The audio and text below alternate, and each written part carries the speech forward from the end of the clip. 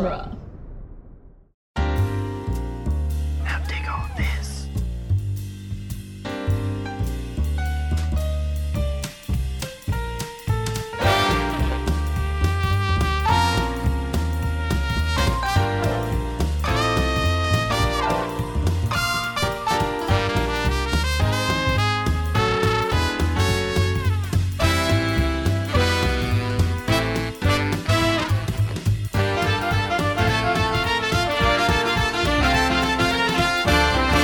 Welcome back to Spider-Man Minute, the daily podcast where we analyze and celebrate Spider-Man 3, if you know what I'm talking about.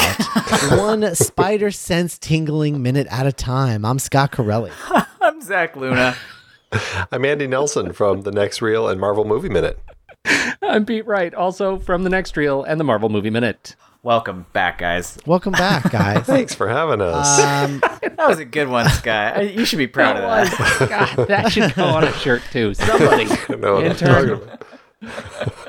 Well, today we're talking about minute 115, which begins with the British lady, the British news lady. I don't know, news reporter. Sure. I don't know what she is. Jennifer Dugan. Saying that he showed up just when all hope seemed to be lost, and ends with Eddie suggesting humiliation. So what I think is funny, you know, we talk a lot about how they cut 20 pages out of this script, and in doing so also removed all subtext. And this moment where she says, just when all hope seemed to be lost, that like the all hope is lost moment is a part of the hero's journey, like structure of storytelling. Yeah, that's its label. And we literally just got out of that part of the all hopes is lost moment of the script, and now we're in Act 3, and we're you know, the hero's returning and using everything that he's learned. That's a whole screenwriting structure thing, and instead of using that as subtext, they were just like, you know, why don't we just make that text? Why don't we just have someone say it out loud? You're going to have some real additional juicy stuff with her later, too, that we won't get to talk about today, but holy cow. Oh, yeah. Yeah, she really hits a lot of nails right on the head. Like even she even does. like yesterday's minute when she was like, from out of nowhere, like it was oh yeah, no, we get it, we saw, like, Spider-Man's here. And it actually wasn't out of nowhere. It was from right up like 32nd Street. Like it's right there. No, he's on webs, Jennifer. Like he goes in between the buildings, so he goes along the streets. It's not really anyway. So after all of this hoopla and him Spider-Man coming on the scene, he does that swing up toward there and then lands directly onto MJ's cab, which just fell a few stories, and he just like lands on top of it. It doesn't seem like the right move, but I guess he didn't know that had just happened because he was on his way there. Well, he certainly didn't see that it was such a jarring fall that it actually shook her into the front seat. She's Oh, yeah. Wait, I did not catch. How did she end up? She's clearly been very busy and is trying to. I don't know. What is she doing? Has she been trying to get out, and we just cut all that too? Yeah. I guess so. I think you're troublesome. Yeah. Spidey's entrance here is as if, like, you know that bit in Jurassic Park where the vehicle goes over the edge in the Tyrannosaur paddock with the kid inside it, and then like Grant finds him and he's like stuck in the tree, right? It's as if like Grant got up, and his like way of like reassuring Tim that everything's gonna be okay is he like kicked the side of the thing, like you're fine, right? Like tough love. It's just. Oh man! What do we think of CG Spidey here as he comes up and does his curve right before he lands on the car? I think he's okay. Like, CG Spidey is the best he ever looks in this one, basically. Like, I grade him on a bit of a curve, because... Yeah. He's basically a human-shaped water balloon in the first film. And then the second film, he's got a little more weight, but not enough texture. And then here, I think in this film, he kind of looks the best. He's got weight and texture, and I think the transitions are pretty good. I generally agree. I think this movie it's a celebration of all that they have learned in the last two movies, and also all that they have yet to learn in movies that come after it. And this sequence in particular, he is like, he's the most Gumby to my eye that he looks like. And this is the peril of the movie by minute format, because it makes this sequence worse for me, because he's wearing like flippers, and like, don't watch it slow, just let it happen. It just looks, to me, this is the one that actually stands out as like, how does his back curve like that? It doesn't ever curve like that anywhere else in the movie, and here they make it, they give him a serious scoliosis. Yeah, I think the lighting isn't doing him the best favors in the when like the music is swelling and he does the S maneuver and is starting to drop down. That's when it's not quite there, but and the landing itself is like, doesn't have quite enough oomph not to enough it. weight. Yeah. Right. Yeah, I think the CG like model looks better on the landing. I think that looks a lot more real to me than in the air. Yeah, and it doesn't move right, but generally when I talk about like the CG Spidey looking better in these ones, that's sort of what I mean, is like the character model itself looks like a thing that has like muscles and bones and whatnot, and it's lit okay. But yeah, I think maybe it's just that I'm willing to cut it extra slack because it has been so goofy in the past. Yeah, I totally agree. But it also gives me a really cool, like, I love going back and watching this, because you can see so clearly what they learned in order to give us a Spider-Man today that is like just unimpeachable. It is so beautiful. Like, this just is a work of art, of CG art, and believable. Yeah. So I give it a lot of credit. It's not worth freeze framing it and just going frame by frame. Please just move along. Right. Yeah. We're let it play. This is. I want to point out they didn't have to. But they did put a hula girl on the dash of this taxi, and I appreciate it. I think it's a fun little just a fun little item that they just threw in there to be like, yeah, no, this did belong to somebody other than Eddie. Yeah. And I just wish that she was one of the bobblehead ones, so that as he's jostling it around, she's actually doing her little hula dance. Yeah, that'd be pretty great. Great. So he lands, and she immediately is like, Peter, he's gonna kill us both, or they're gonna kill us both, which is an interesting thing to say. And instead of listening to MJ, which should be the thing that he should be listening to, it's one of the lessons he should have learned in this movie is just like listen to her when she talks, instead of trying to solve the problem. He instead is just like, I'm gonna get you out of there, like, don't worry, I'm gonna get you out of there. And it's just like, that's not what she said. Like, right. Dude, yeah. He said you're both gonna die. Like, it sounds like she may know more about the situation than you do. I mean, she has been here for like an hour, so I don't know. Maybe she knows the whole plan. I don't know. How about you let her talk there, Peter, buddy? Yeah. Yeah. It's a whole Men Are From Mars moment. Like, he's a blunt instrument, and she needs a listening ear. She doesn't get it. Yeah. Well, speaking of blunt instruments, Venom shows up, and with his little like monkey cackle thing, like rabid monkey cackle, and kicks him through the top of the taxi, turning it into a convertible, and instantly battle damaging the costume in the process. Right. I actually really like this attack, just because it clearly is so violent that it rips the whole top of the car off. Like, I think that is just something really cool to see.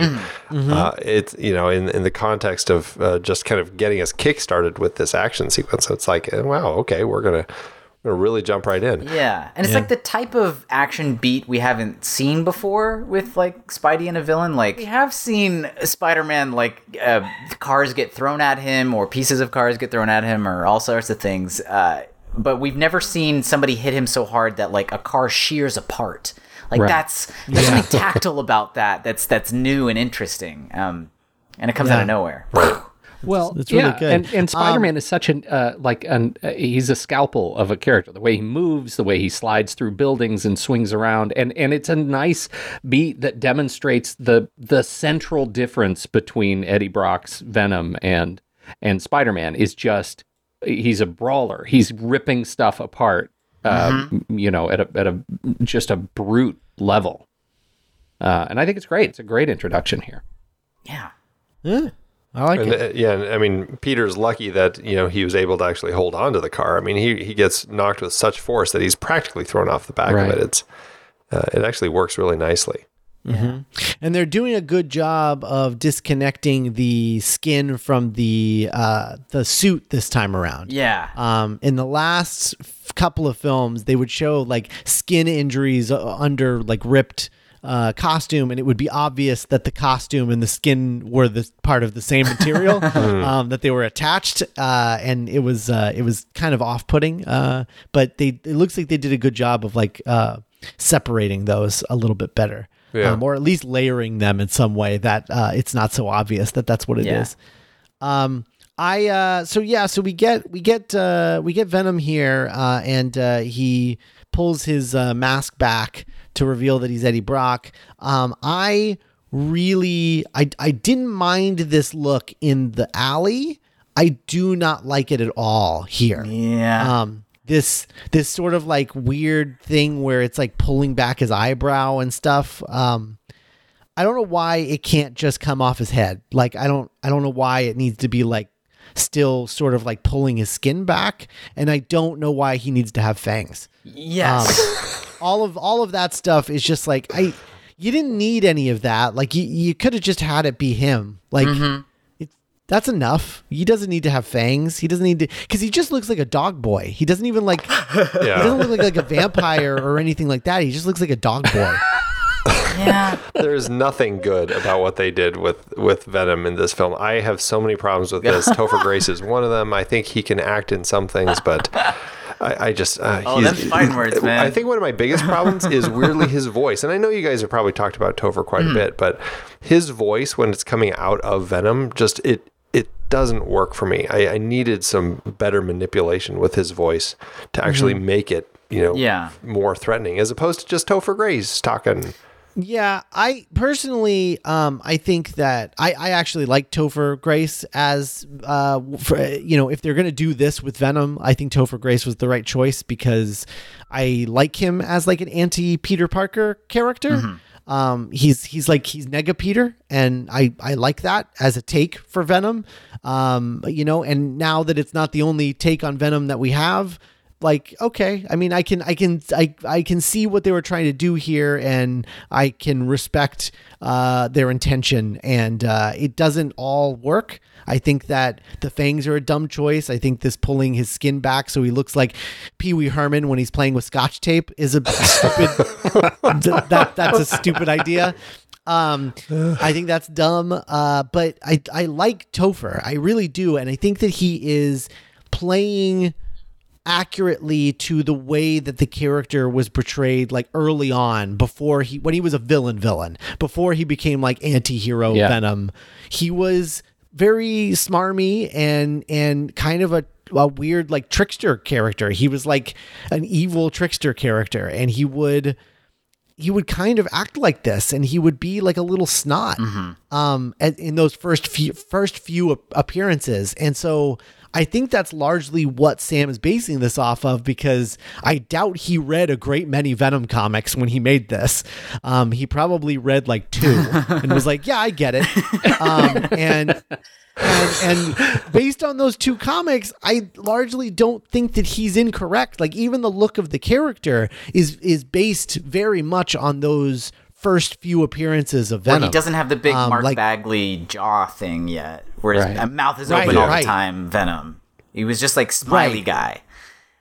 Right, exactly, and that's kind of, I think that's what he's basing it off of. And basing it off of that is pretty accurate. I mean, granted, Topher Grace isn't a bodybuilder the way Eddie Brock is, but I always thought that was stupid. That's just a dumb 90s meathead thing, power fantasy. Like I don't know. I have no interest in that being in a movie. And I like that they're turning him into nega Peter Parker, and it's just like, what if Peter Parker had all of the power and none of the responsibility? And that's a good interpretation of this character, I think, to me.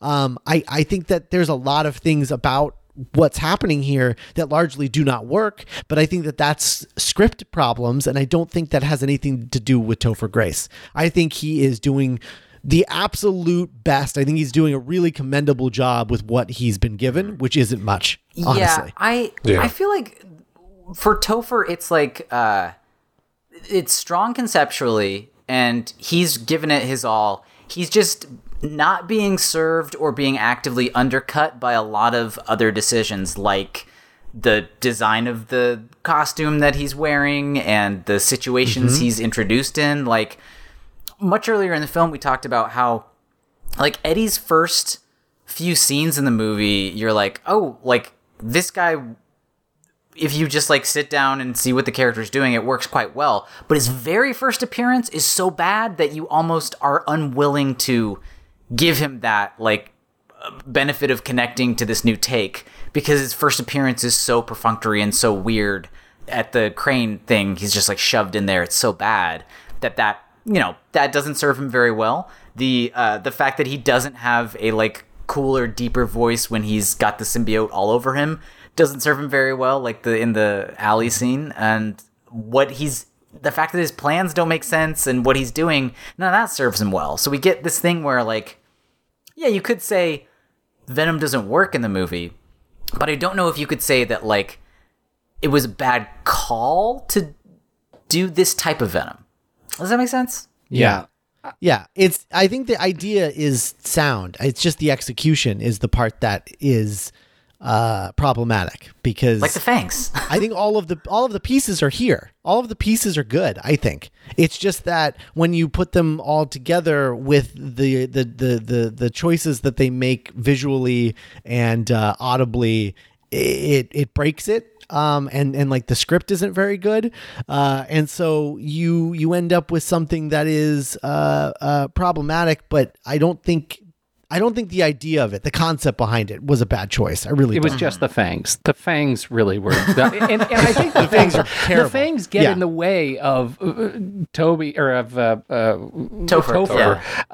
being able to actually play the part. And instead it imbues him with this, like, hissy thing that he has going on. And it's just not, it is too literal an interpretation of Venom. Like, oh, he must be poisonous and have, you know, fangs with poison in him. That's what I keep hearing. And it's a problem, because I'm with you guys. I like Topher. I've always been a fan of his work. I think he's generally good.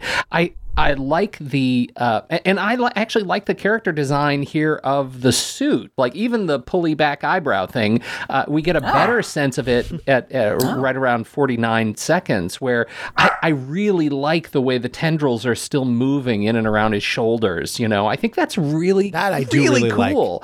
Like. And the problem with some of his choices here are that, you know, like, my spider sense is tingling, and he kind of has this move where he moves his arm up, and he's kind of like an old-fashioned stage magician, you know, where he's like, ooh, if you know what I mean. It feels like it's a bad magic show, and what I wanted is Ricky Jay, you know, what I got is Venom the Great, you know, and it's just not, that part doesn't line up. And so this is one of those for me when I was younger. It was all, you know, you ask at the dinner table, would you rather fly or be invisible?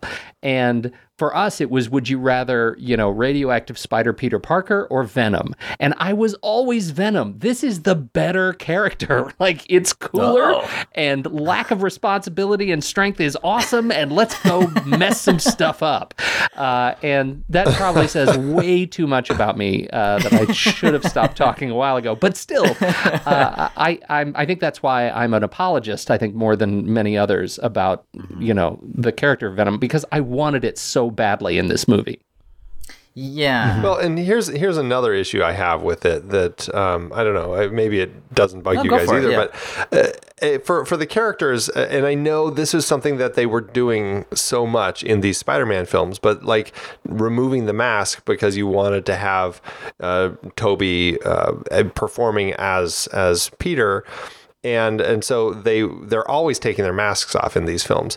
And that's another thing with Venom here. And it's like, if you're going to give me Venom. Like we see him as like the toothy Venom so rarely in this film that it's really disappointing that most of the time when we have Venom, it's not. It's just it's Topher, and he's just kind of got these terrible teeth, and it really frustrates me with what they ended up doing with this character. I would say though, Andy, not to disagree with your point, because you're absolutely right. It just reeks of contract negotiation, like minutes of screen time, and so they have to take the masks off, and that it is frustrating. I don't think that many people are actively thinking about that when they're watching the movie. I think there's a certain sort of there's a certain sort of movie nerd class that's thinking about that. I don't think most people are thinking about that. I think they're fine watching the mask off. But if you're going to mask off, it would be good if the face we see doesn't have fangs and eyebrow shenanigans. Yes, absolutely. Well, and I would say, in defense of Andy's point, the Venom in this case is a character where the character is centrally defined by what the face looks like, and that face is not Topher Grace. And so that I absolutely get that. I'm saying, but still, that Topher, he's a cutie. Yeah. It's not a bad face to look at. I don't know if you guys knew this, but John Paxton originally read for this role, so I don't know what we could have had. Oh man, just 5 degrees off from perfect, as we've always said. This film, we're so close. My spider sense is tingling, if you know what I mean, sir. If I may, Peter, I'm going to steal your girlfriend. I can't get out of my head. We got to go back. Somebody has to redesign the hero poster for this movie and make it Paxton as Houseman. That would have brought people into the theater. Yeah, they're like, well, I got to see. I got to know.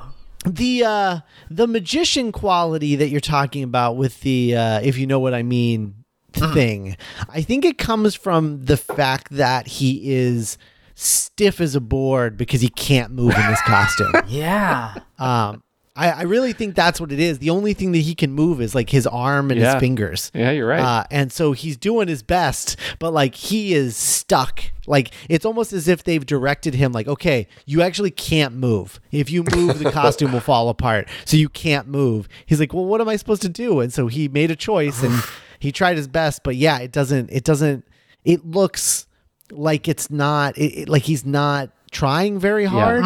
And I think that that's a side effect of him not actually being able to move in this costume. Well, especially when he web zips Mary Jane into his right hand there, it's she then has no weight at all. Like it is just an effortless thing. Yeah. It's to your point, takes away all sense of sort of realism.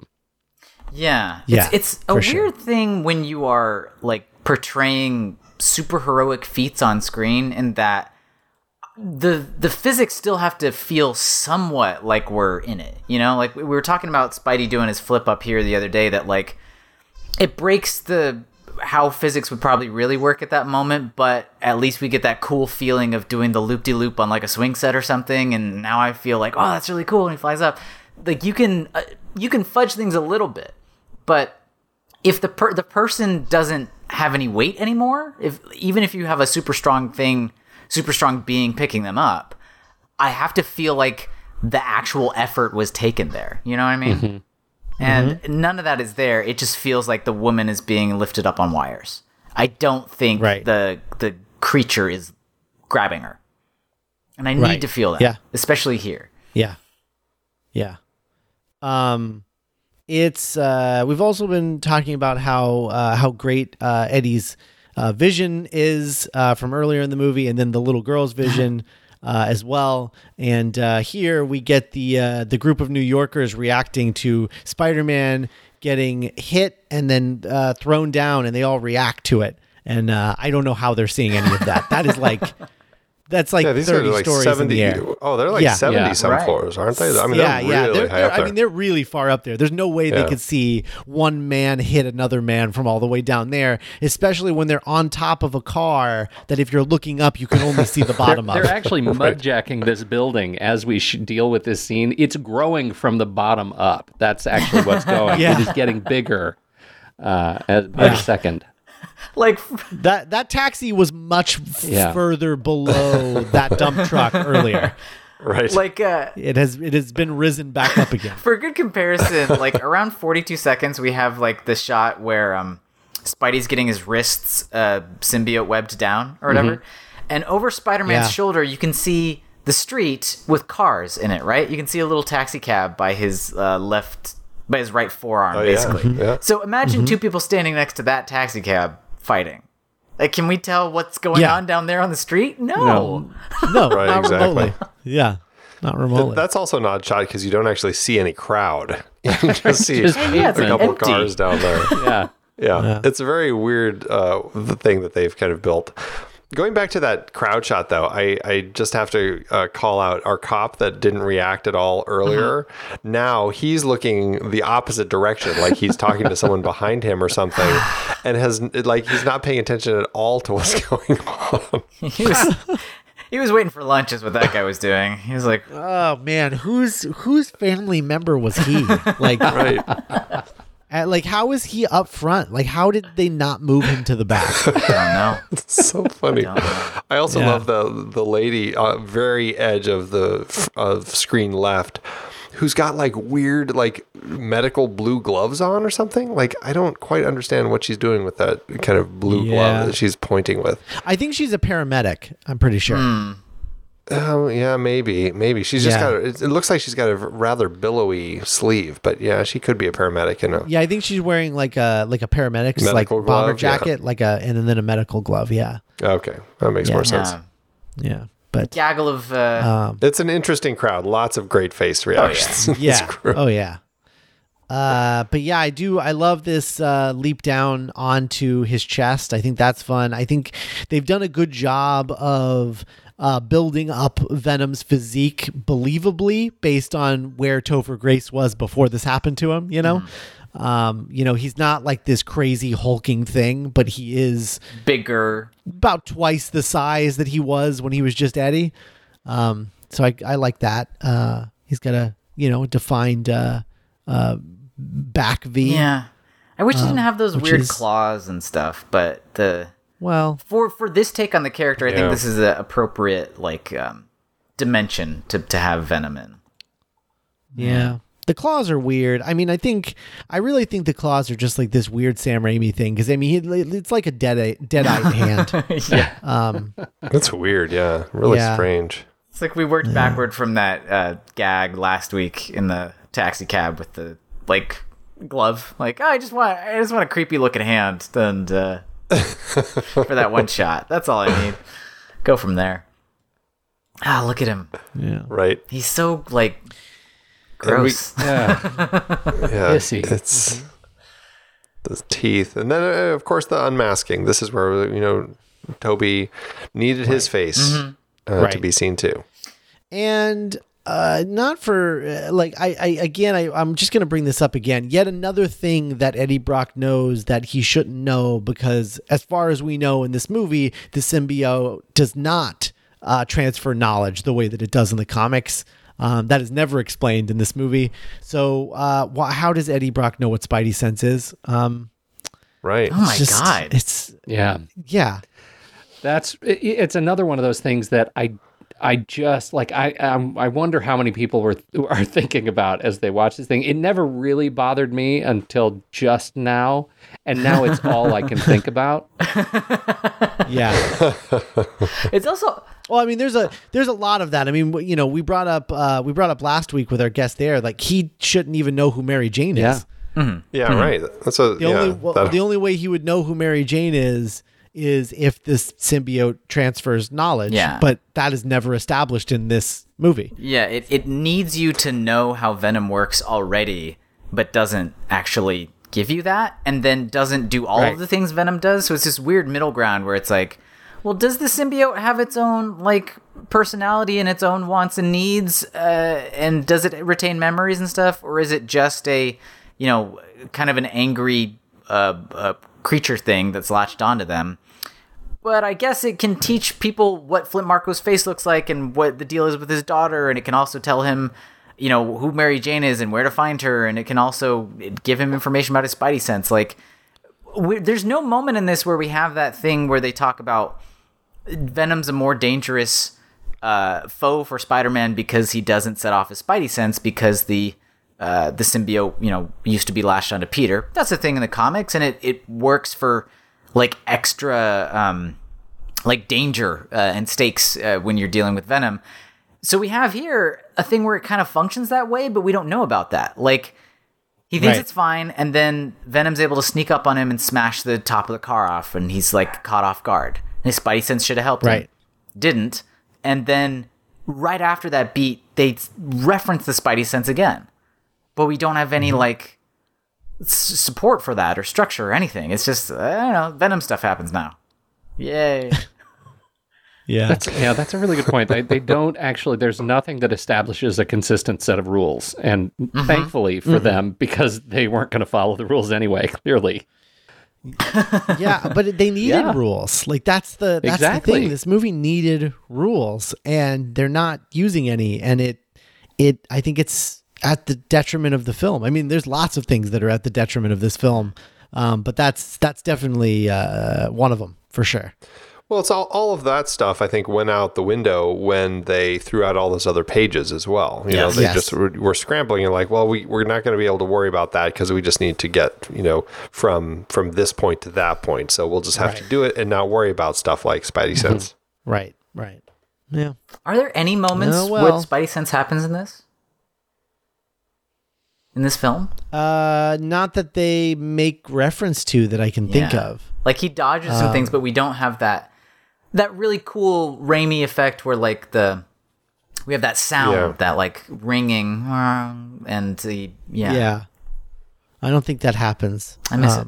It doesn't happen. Oh yeah, it was for some reason my head said it happened when Harry attacks him, but it completely doesn't. Oh, unless maybe that's what that sound effect was, where we heard the high pitched noise when when he goes through the crane, goes through the crane parts and stuff. Like, maybe that's what that was supposed to be. Okay. Yeah.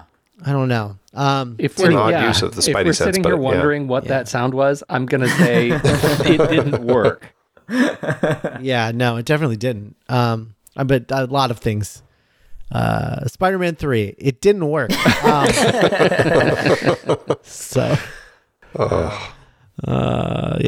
Anyway, that's about all I got. Yeah, I think that's all I got. Guys, thanks so much for joining us this week. It's been great. Oh, it's a real pleasure. Yeah, it's been a lot of fun. Yeah, thanks for having us. Absolutely. One more time, where can people find you? They can find out about our podcast, The Marvel Movie Minute, over at marvelmovieminute.com, where we're talking about the films of the Marvel Cinematic Universe 1 minute at a time. Iron Man is in the can. They can hear that whole season, and we are gearing up for The Incredible Hulk. Awesome. Nice. Can't wait. All right. Well, guys, if you want to hear more from us, you can check us out on our Patreon page. It's duelinggenre.com/support. Go there and become a Patreon member, and you'll get all of our movie reviews, as well as the Weekend Bugle, Zach and I sort of extracurricular.